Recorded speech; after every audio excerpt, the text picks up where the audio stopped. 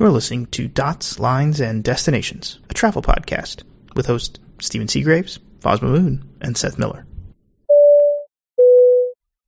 Hello, and welcome to episode 412 of Dots, Lines, and Destinations. This is Seth hosting this week, and I am joined by the ever-amazing Foz Mahmood. Foz, how you doing? I am well. Good evening to you. Good evening as well. Stephen is absent this week, finally sleeping, or I shouldn't say finally sleeping. He claims that he slept every night in India, so I lost that bet. But now that he's home, he's decided to sleep a lot more. Yes. Now, did he connect in Seattle or San Francisco? He ended up choosing the Seattle trip with Jal for his trip home. So I can't wait to hear his thoughts on that. I saw the picture of sushi in the Jal lounge from his trip, which I'm certainly jealous of. Oh, have you heard the drama around refunding the other ticket?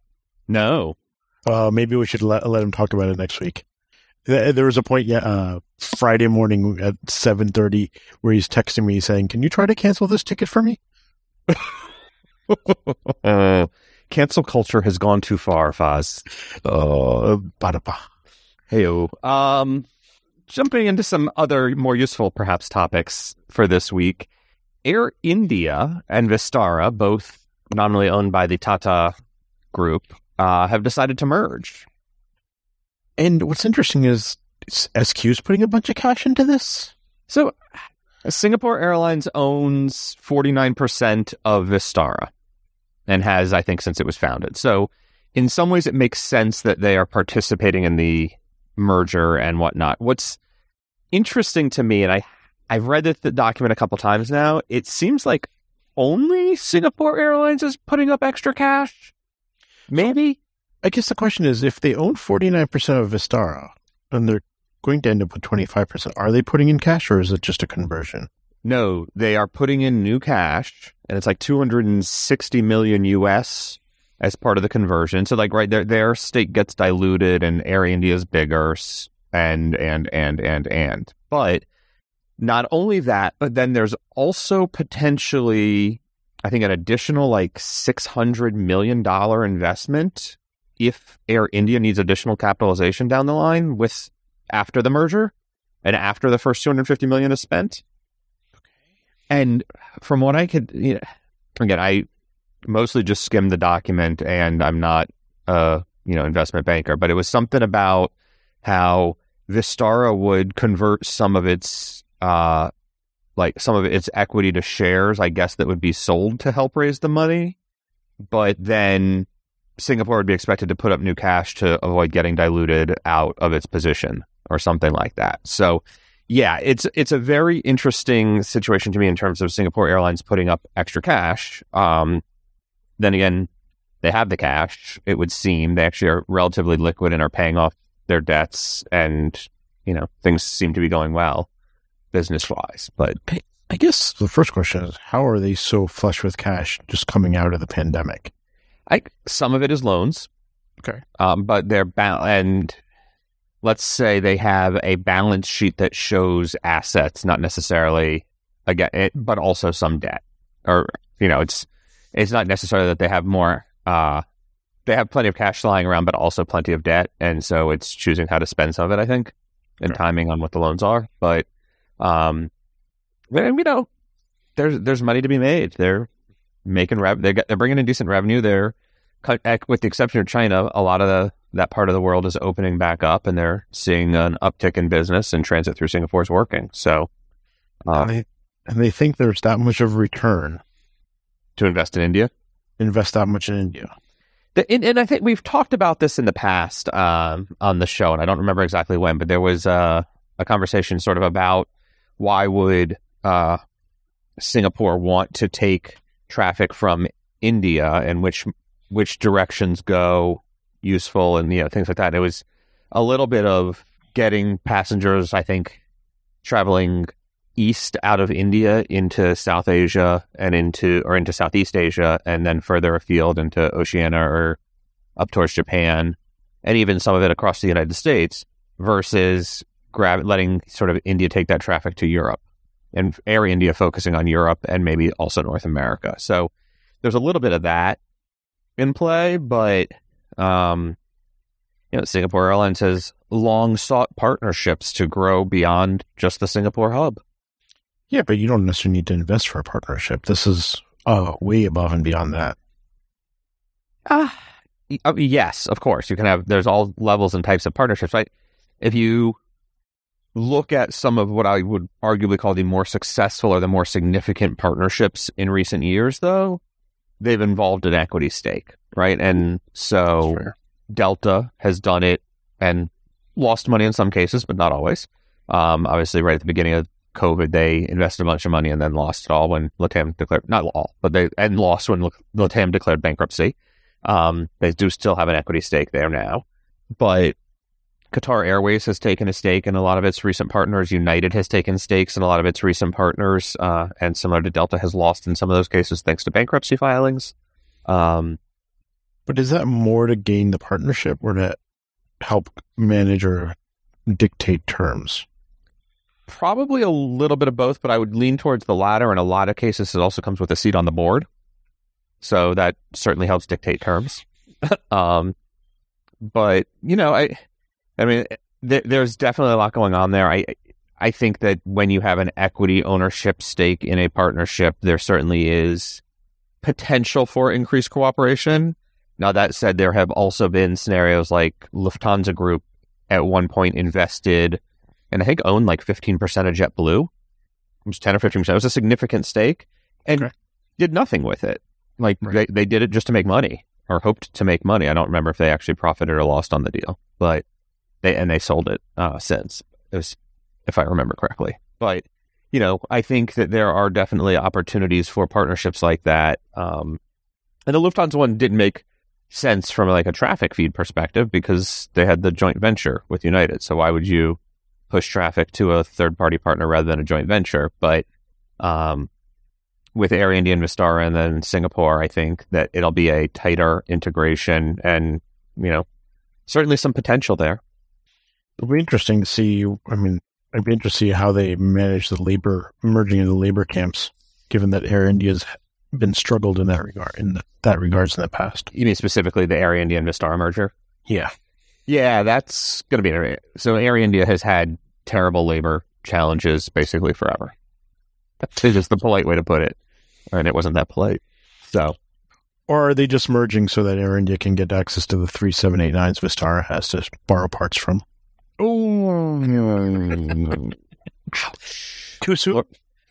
I mean, I flew on one of Air India's 787s like 8 months after it entered service, and it was already looking beat to hell. So, not too soon at all, in my opinion. But yeah, that's a fun one.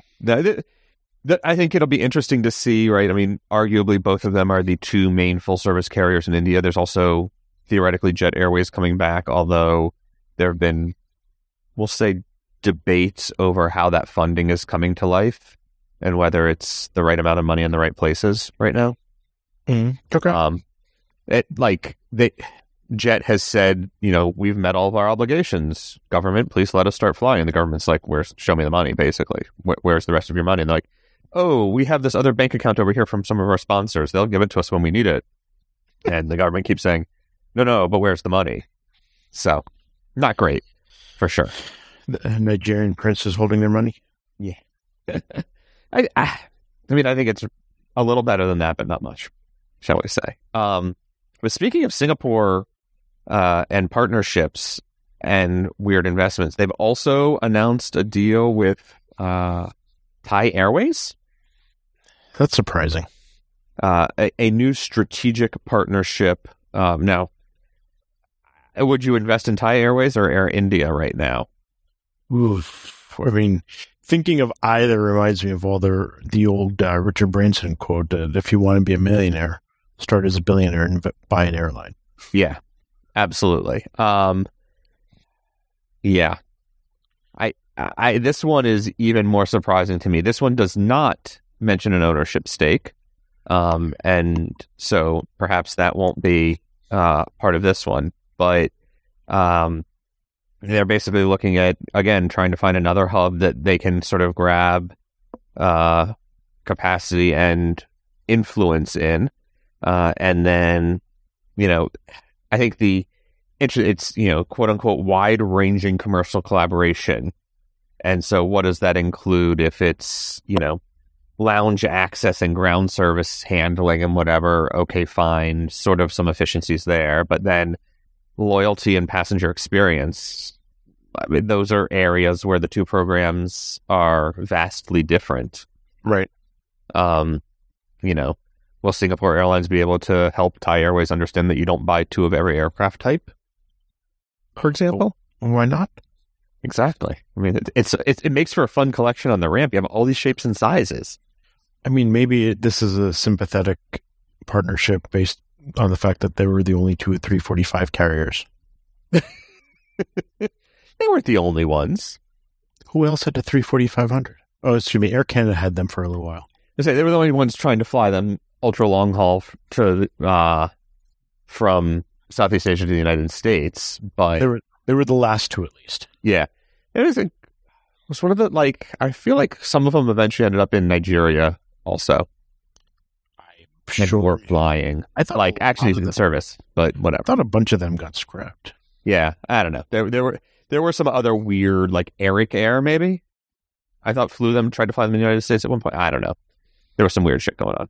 But anyway, the Thai-Singapore partnership, what I'm saying is Singapore's Airlines has been very busy after sitting on the sidelines and waiting for things to recover. So, who the heck knows? Not on the notes here, but did you see Air Canada launched its Vancouver-Bangkok service this week? I did not. Yeah, they had announced it previously. It finally launched operations. And speaking of very long flights from Southeast Asia to North America, it is the only currently operating Bangkok to North America aircraft. It's a 787. That's exciting. Yeah. I think it's 3 days a week, something like that. So go get that line. I have to assume that premium reward availability is limited. Air Canada is surprisingly interesting as far as reward inventory. I've been able to find Vancouver to Brisbane. Wow. Yeah, in the northern winter. Wow. Yeah. Yeah. Okay. Well, I mean, call Scott and ask him what he's doing, I guess. Actually, having dinner with him in a few weeks. Yeah. Well, you can ask him in person. Don't do it like I did with one airline. Be like, why do you release a word availability like this? This is stupid. They're like, no, we do it on purpose. It's like, okay, well then pretend I didn't ask. Anyway, Delta Sky clubs crowded. Well, I mean, I think we've all seen the pictures of people waiting like they're at Disneyland. Yeah. First of all, it's just an airport lounge. Why would you wait in line? But putting that aside, Delta has come up with a new plan to help reduce the crowding, and that plan is focus on credit card holders. Yeah. It's kind of surprising because they're basically telling elites that you don't matter. Yes, this one significant benefit and I have called it a SkyTeam Elite Plus benefit. I have been told that the Alliance doesn't require access to lounges on home metal. It's only on the partners. And so that perhaps I have misstated that it's a SkyTeam benefit to have lounge access as SkyTeam Elite Plus when flying on your own airline internationally. My counterpoint to that is that access benefit was introduced by the airlines as part of their alliances, and if it looks like a duck and quacks like a duck. So are they saying, are others saying that if you are an Elite Plus, you are not entitled to lounge access? Like an Air France person is not entitled to access to an Air France lounge? Specifically as a alliance requirement, that is the argument they're making. And while that may be true, it still doesn't align with how and when those benefits arrived, certainly at the U.S. carriers that have them today. Well, and it's definitely a takeaway, right? It's not. Yeah. Either way, these customers are losing big. And so the loss is if you are a gold, platinum, or diamond medallion flying in economy class internationally, you no longer get lounge access. On top of that, basic economy tickets, you no longer get lounge access. Which I guess is sort of the same thing, but maybe you can't get in even as a member. There's something about if you are choosing a membership as part of your medallion benefits, it's going to get more expensive. They're actually charging more just upfront cash if you're buying memberships. If you want to buy a day pass or a guest membership, it's extra now. The cost is going up. But if you're a credit card holder, it's the same. I'm surprised they're still selling day passes. Yeah. I did read that it's for diamonds, right? The diamonds that pick the lounge access as their benefit. I think it was previously 2. It used 2 of the choices. Now it's 3. Right. But what is it? I mean, okay, so you reduce this is what I don't understand about this Delta situation. You know, I know we talked about it a little bit offline. They've had a fair bit of growth, but the other 2 airlines have probably had similar growth, maybe not the same, but you don't see this problem anywhere else. At United and American are the other 2 you're referencing there. And yeah, I agree. I would say, and what I don't know is, are the other 2 as aggressively and actively pushing their lounge credit card partnerships, and are they as successful at it? And I get the emails from American still trying to pitch me on their lounge card. I surprisingly don't get them from United, but I may have unsubscribed from whichever of the many categories that one's in. So that one's a little harder to tell, but I think that Delta, every time you look at it, and I posted actually a bunch of the quotes from Delta earnings releases over the past few years. The last, 8 quarterly earnings calls, they have been explicit about how many new premium SkyMiles members they're adding and how much they're getting in co-brand card signups. And the value of the co-brand signups comes especially from the premium cards. And so I understand what you're saying, why are they doing it? Why is their number so much, disparate from what American and United have? And I don't know the why, but I'm not so sure that they're not. I mean, I would say they are, simply because you look at the lines at some of these clubs, 40, 50, 100 deep. JFK is the worst. And they had to pick a separate line for actual premium passengers. Right. But even United at Newark with when they only had the one C1 club for for all these years, wasn't that bad. Yeah. Right. And the only thing that I can think of that's particularly different here is the Amex Platinum. Because United and American don't have a generic credit card that gives access into those lounges. You have to have the co-branded card. Which really does make you wonder how many people have an Amex Platinum card. Way too many. I remember that was such a big deal to get. And the cost of having it's gone up. It's in $650 or $750 now. It's $695. I personally don't think it's worth it, right? Amex in particular, I feel, has really, out of all the credit card vendors, has gotten really hard to use your benefits, right? Everything is a hop and a jump to use a benefit now. Whereas the Chase or the Capital One cards, it's a pretty straight and easy benefit.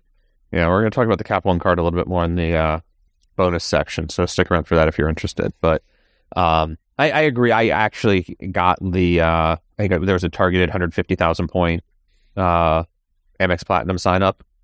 And it's a lot of points. I get the value of that. It was a $6,000 spend, and plus the annual fee wasn't waived, and I just couldn't pull the trigger. I couldn't justify it.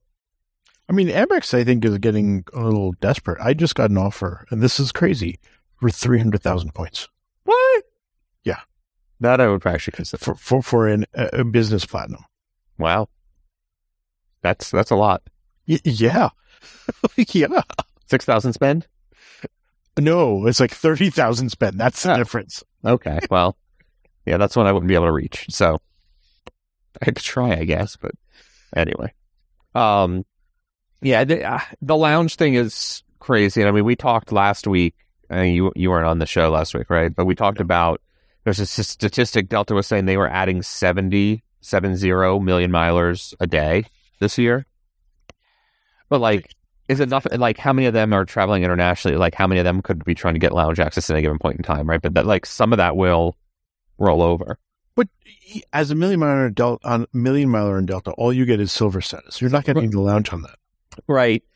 I guess I am interpolating that as most of those people probably aren't just walking away. And so there's going to be some of that will be not the same level, but there'll be some level of additional people qualifying for the higher tiers, 2 million and 3 million. So when you qualify for 2 million, you do get gold, and then you start getting lounge access. Well, you're used to. Anyway, that's a lot of people qualifying for annual status every year, or for lifetime status every day and every year. So anyway, on top of that, Delta, I guess, is going to need a lot more credit card signups to pay their pilots. Yeah. I mean, it seems like the pilots are getting a deal.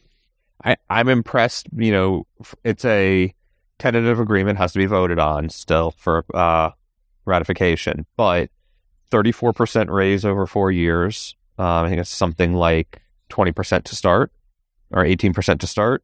They have this is my favorite, they have a clause in there that guarantees them 1% better than American or United. So now what happens if American United add a similar clause? It's an infinite, I guess it's infinite scaling. I was thinking the same thing. I'm glad you got there. United can add a 1%, and then so when United signs, then Delta goes up 1%, but then United's goes up 1%, and then just seesaw back and forth to infinity. Oh, there's got to be some. I mean, obviously, I would assume that there's some. Yeah, there has to be some for that, but some trigger switch or something. There's a lot of interesting other bits in it, like guaranteed premium pay if you get rerouted. If a pilot gets rerouted and passes back through their home base, they immediately have to be switched back to their original routing or released with pay. Wait, what? Yeah. So if you have to transit home? So like, you got your 4-day trip and you're bouncing around the United States and you get switched at an outstation and you're Atlanta based and you weren't going to get back to Atlanta until day 4. But with the new schedule, you get back to Atlanta on day 3. Yeah. You are guaranteed to be either pick back up whatever your original day 4 was from Atlanta, or, which I don't know how you do because you wouldn't be in Atlanta anymore, or released with pay. I don't get that one. It's great news for the pilot, though, right? I mean, because basically you get released with pay as soon as you get home. Yeah. Now that's a good one. But that has to be a scheduling nightmare. Because now you have to avoid, from the airline's perspective, you have to avoid letting them transit home. Yeah. Yeah.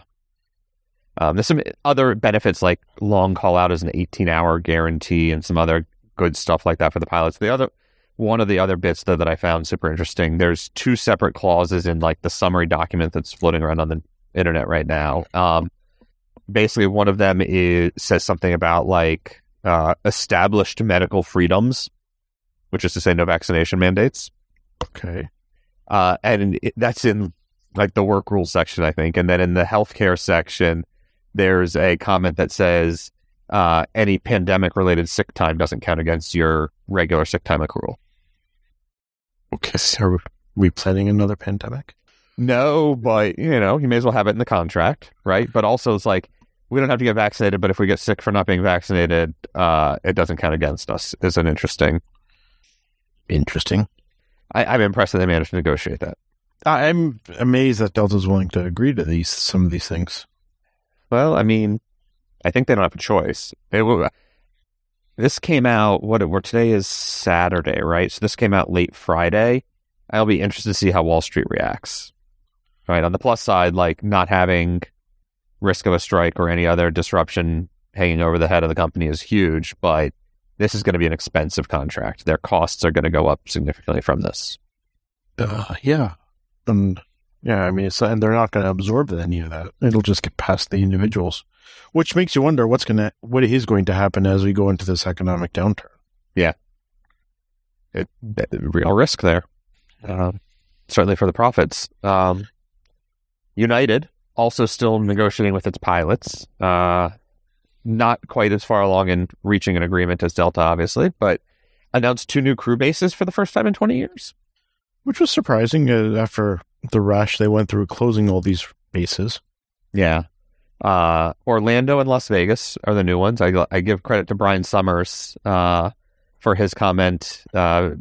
airline pilots feel entitled to tax-free living, and therefore new bases in Nevada and Florida make sense for no state income taxes in both of those states. The Florida one, I think there was a statistic that 1,100 of United's pilots live in Florida. Yeah, and I heard something that the Orlando base might stretch to Tampa. Yes. Potential to flex to Tampa. Which not confirmed yet. And they're like an hour and a half apart. It's not so bad. No, not at all. And I mean, Orlando makes sense because there's also maintenance space there. Yeah. And a ton of lift, right? I mean, you got enough flights in and out of there that it's nice to have. And I think United said there's historically at least was a flight attendant base there, maybe? I think there was. I don't know if there still is, but there was. Yeah. So, and the maintenance, and it's just, if you're going to do this, they've been explicit. These are not going to be hubs, right? The company is not trying to establish them as, places where passengers are going to connect, but they've got so many flights in and out on any given day, it makes sense to try to have them be more reliable with with pilots based there. Mm-hmm. And, if the pilots live there, why not? Yeah. Oh, that's great. I was going to try to pull up a list of how many daily flights United has from those airports. So Origin, MCO, or LAS. For the month of December, how many flights a day do you think United has in each? Orlando? I would say probably about 90, outbound or inbound and outbound? Departures. I would say somewhere between 90 and 110. Daily? Yeah. I picked monthly, so I got to divide by 30. No, you're way high. Orlando has 1,153 departures in the month of December. So that's 40 departures a day. Okay. And Las Vegas is just under that, still over 1,000 though. So I would bet, certainly from a non-hub perspective, those are the two largest. Yeah, I don't know what would be. Boston would be the only other one that I would think would be close to that. Boston is scrolling. 975. It's close. But yeah, those are definitely. And then as non-hubs, and you get to a hub like Newark has 11,000, Denver has 12,500 for the month. Dulles is only 5,700. Dulles is a small hub. It has become the hublet. Well, Los Angeles is a small hub. Los Angeles only has 3,000 monthly departures, so about 100 a day. That's because there's not much regional operations in LA anymore. Yeah. San Diego was bigger than I expected, 800 for the month of December. I believe that. There's a ton of flights to San Francisco. Yeah. Tampa at 755 is also pretty big. Toronto, 661. Going to go ahead and call that the largest international station, even though I'm just skimming the document here.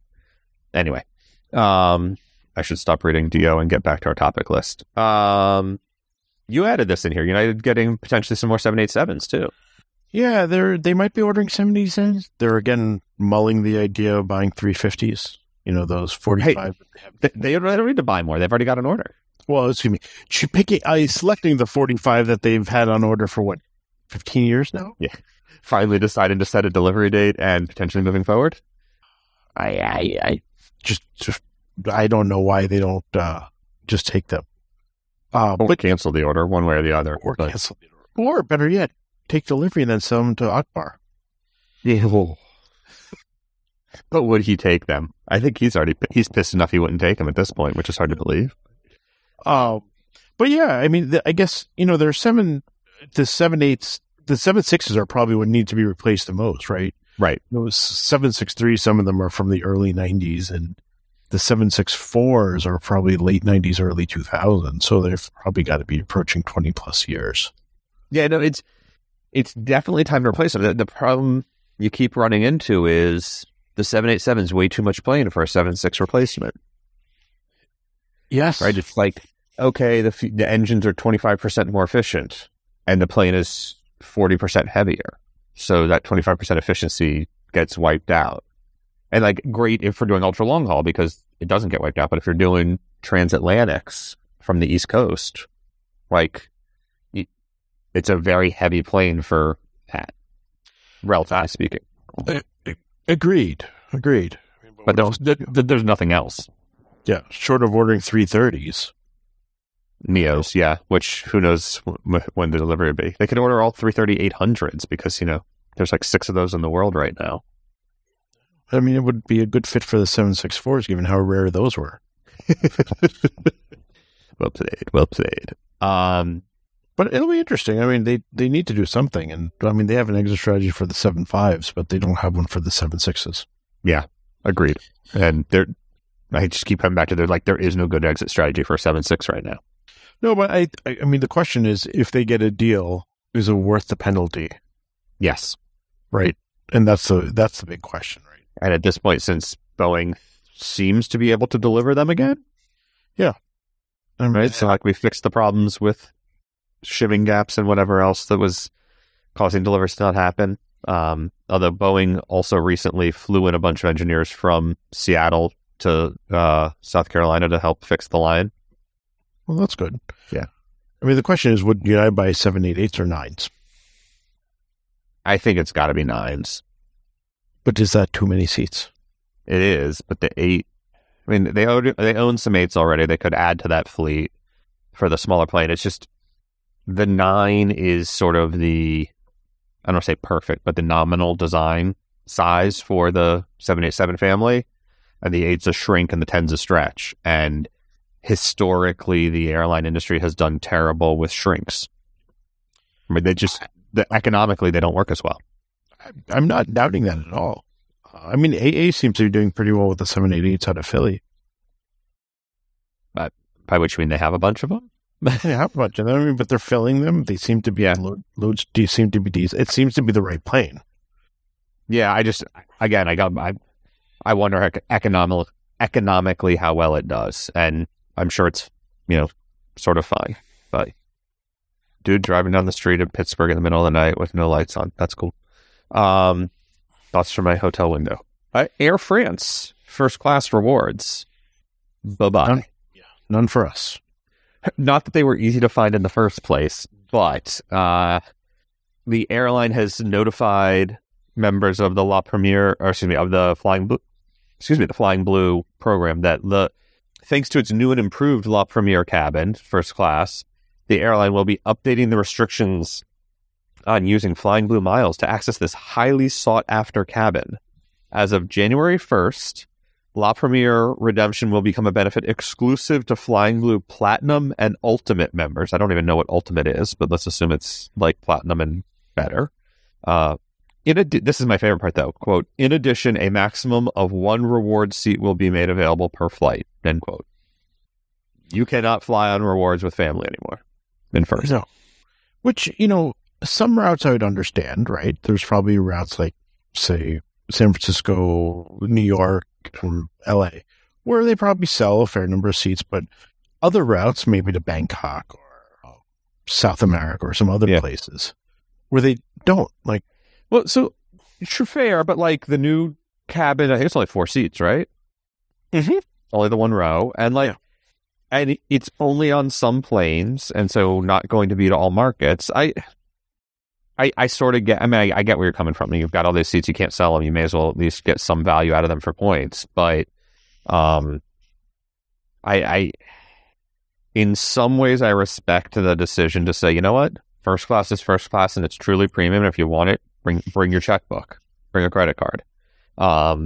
Versus, yeah, you got points, fine. Those even at the prices Flying Blue charged, it wasn't always easy on points, but you could transfer in from a partner and this and that, and sort of game the system. I almost respect them saying, no, premium is premium.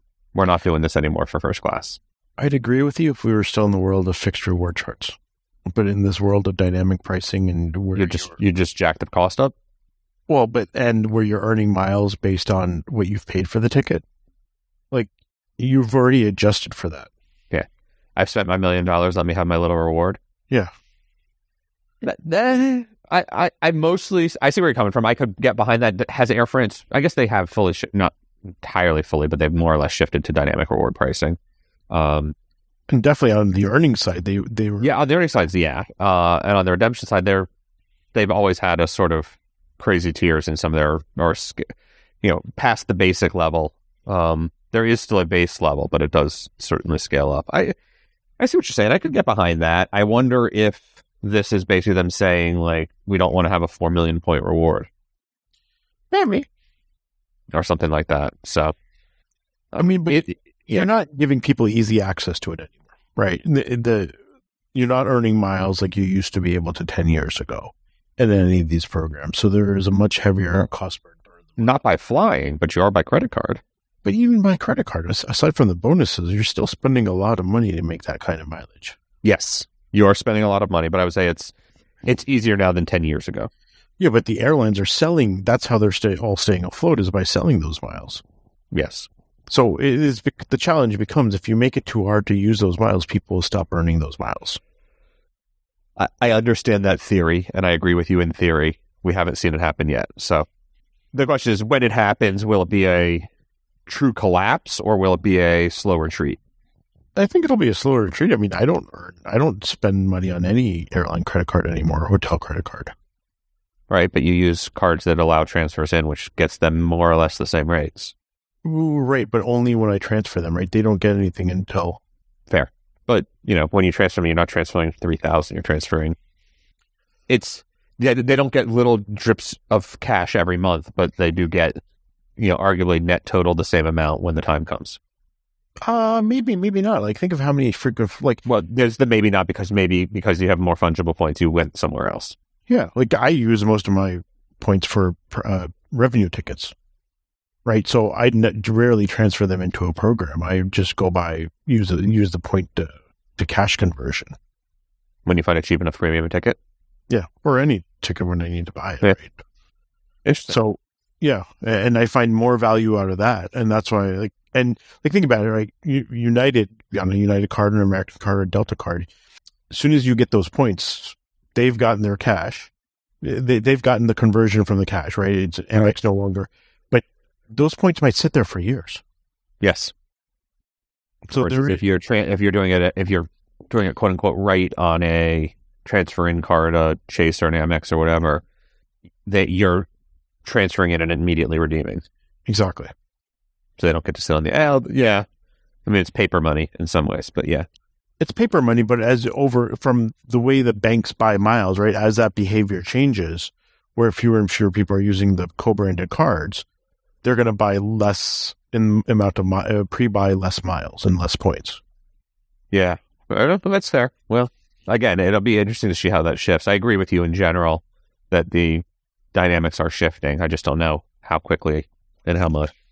Only time will tell. Yeah. What else we got here? Norse, who is definitely not just another long-haul fly Norwegian, has announced routes, or not, maybe not announced, but expected to fly Dublin to Boston and JFK, Gatwick to Boston and Dulles, and Los Angeles and Fort Lauderdale and Orlando, Paris to JFK. Some interesting, real interesting options there. Looks like Gatwick will be its largest operation as of next summer. So they're not Norwegian, you say? Well, my favorite is still some of our good friends down in the DC area are like, no, they're not, because Norwegian never bothered to show up in the DC area, and these guys are coming to Dulles, so there's definitely a different operation. Okay. Also, they're still trying to make Berlin work, which at one point I was going to be on a flight to Berlin tonight, actually, the Norse JFK to Berlin flight tonight. That trip fell apart when I had to go to Pittsburgh for work. But anyway, yeah, good times. Good times. How long do we think this one will last? Through summer 23, certainly. I think they got enough to make it to at least this coming year. We'll see what happens after that. Right? If they make enough money during this, they're one of those airlines. They got to make a lot of money during the summer to ride it out in the winter.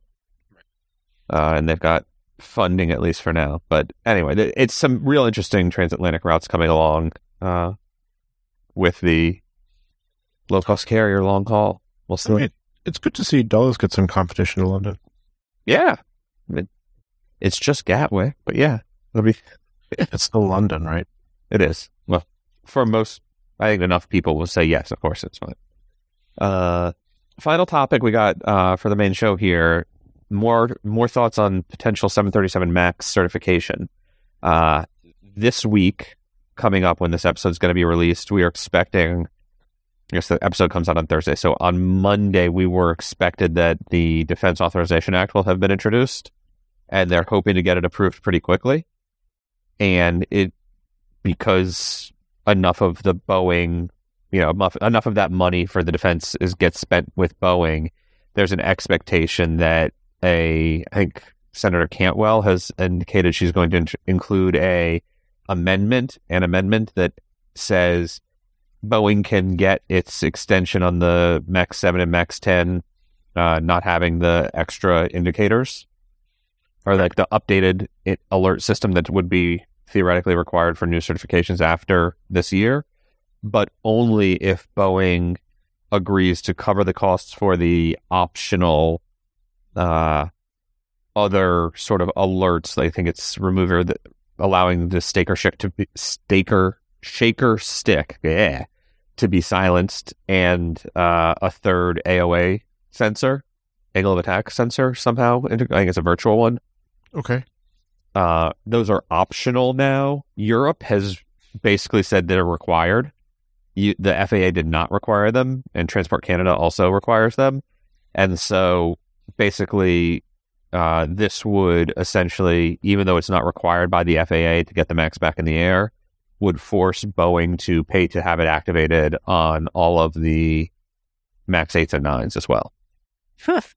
So it's not a full transition to the updated spec of what a new modern plane would have required, but it gets most of the way there. Exciting. So there's still a lot of pushback though, and it's going to be introduced as an amendment. So who the hell knows which way it'll go? Well, again, only time will tell. Indeed. These things. Anything else you want to talk about before we jump into the bonus section? No, nothing for me this week. Alrighty then. Well, to our listeners, thank you as always for coming along on this rambling wreck we call a podcast. If you got thoughts or comments, feel free to reach out to us, more.smorelines.com or at @dotslines on Twitter, while it still seems to vaguely exist. And we will get into some stuff about Airbus and environmental bits, JetBlue, some Cap One credit cards as previously promised, and some JFK terminal changes in the bonus episode, which is available to our Patreon subscribers. You can find details on that in the show notes. And we will talk to you soon. Take care. See ya.